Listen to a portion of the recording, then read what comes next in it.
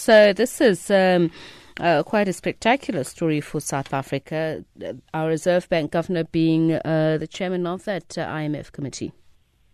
Well, let's be a little partisan about it. He is an impressive Reserve Bank governor, is he not? Lesetja Kganyago, Tshepiso, I'm sure you'll agree, and I'm sure our economic journalism colleagues will laud his appointment to chair the International Monetary and Financial Committee of the International Monetary Fund. So, to a layperson, this might sound confusing, so let's parse that for you. Essentially, the International Monetary and Financial Committee, the IMFC, advises the board of governors, which is made up of 2 senior members of each country. So, for example, a Reserve Bank governor and the finance minister sits on the board of governors.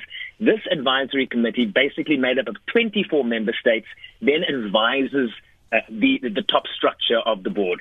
So, essentially, if you attended the autumn and the spring meetings of the International Monetary Fund and the World Bank, there are really 3 faces you will be familiar with. There's, of course, the World Bank president, there's the IMF managing director, and then there's the chairperson of the IMFC. Essentially, Tshepiso, this is a structure that has to sort of read the lay of the land, as it were, see where problems will arise, mitigate those problems, advise the board on what sort of macroeconomic and microeconomic policies to implement so as to avoid a crisis. And this is a committee that, for example, played a very central role during the Great Recession that began in 2007.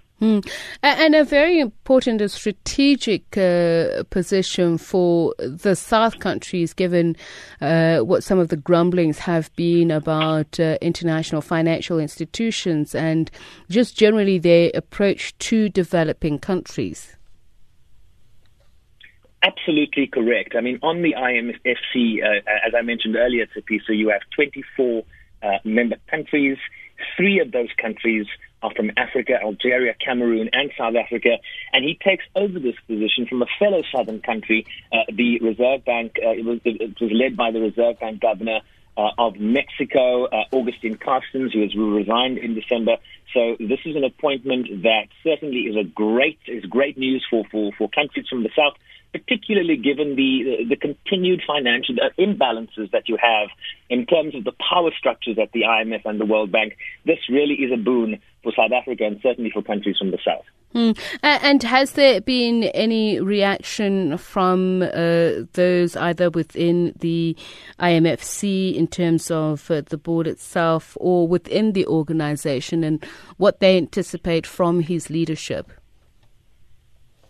Well, Tshepiso, we at SABC are pretty much ahead of this story.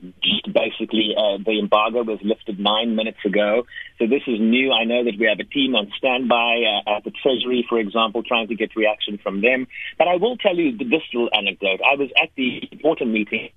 Lesetja Kganyago shared a stage with the IMF managing director, Christine Lagarde. And she was moderating this event. I think they were discussing cryptocurrencies.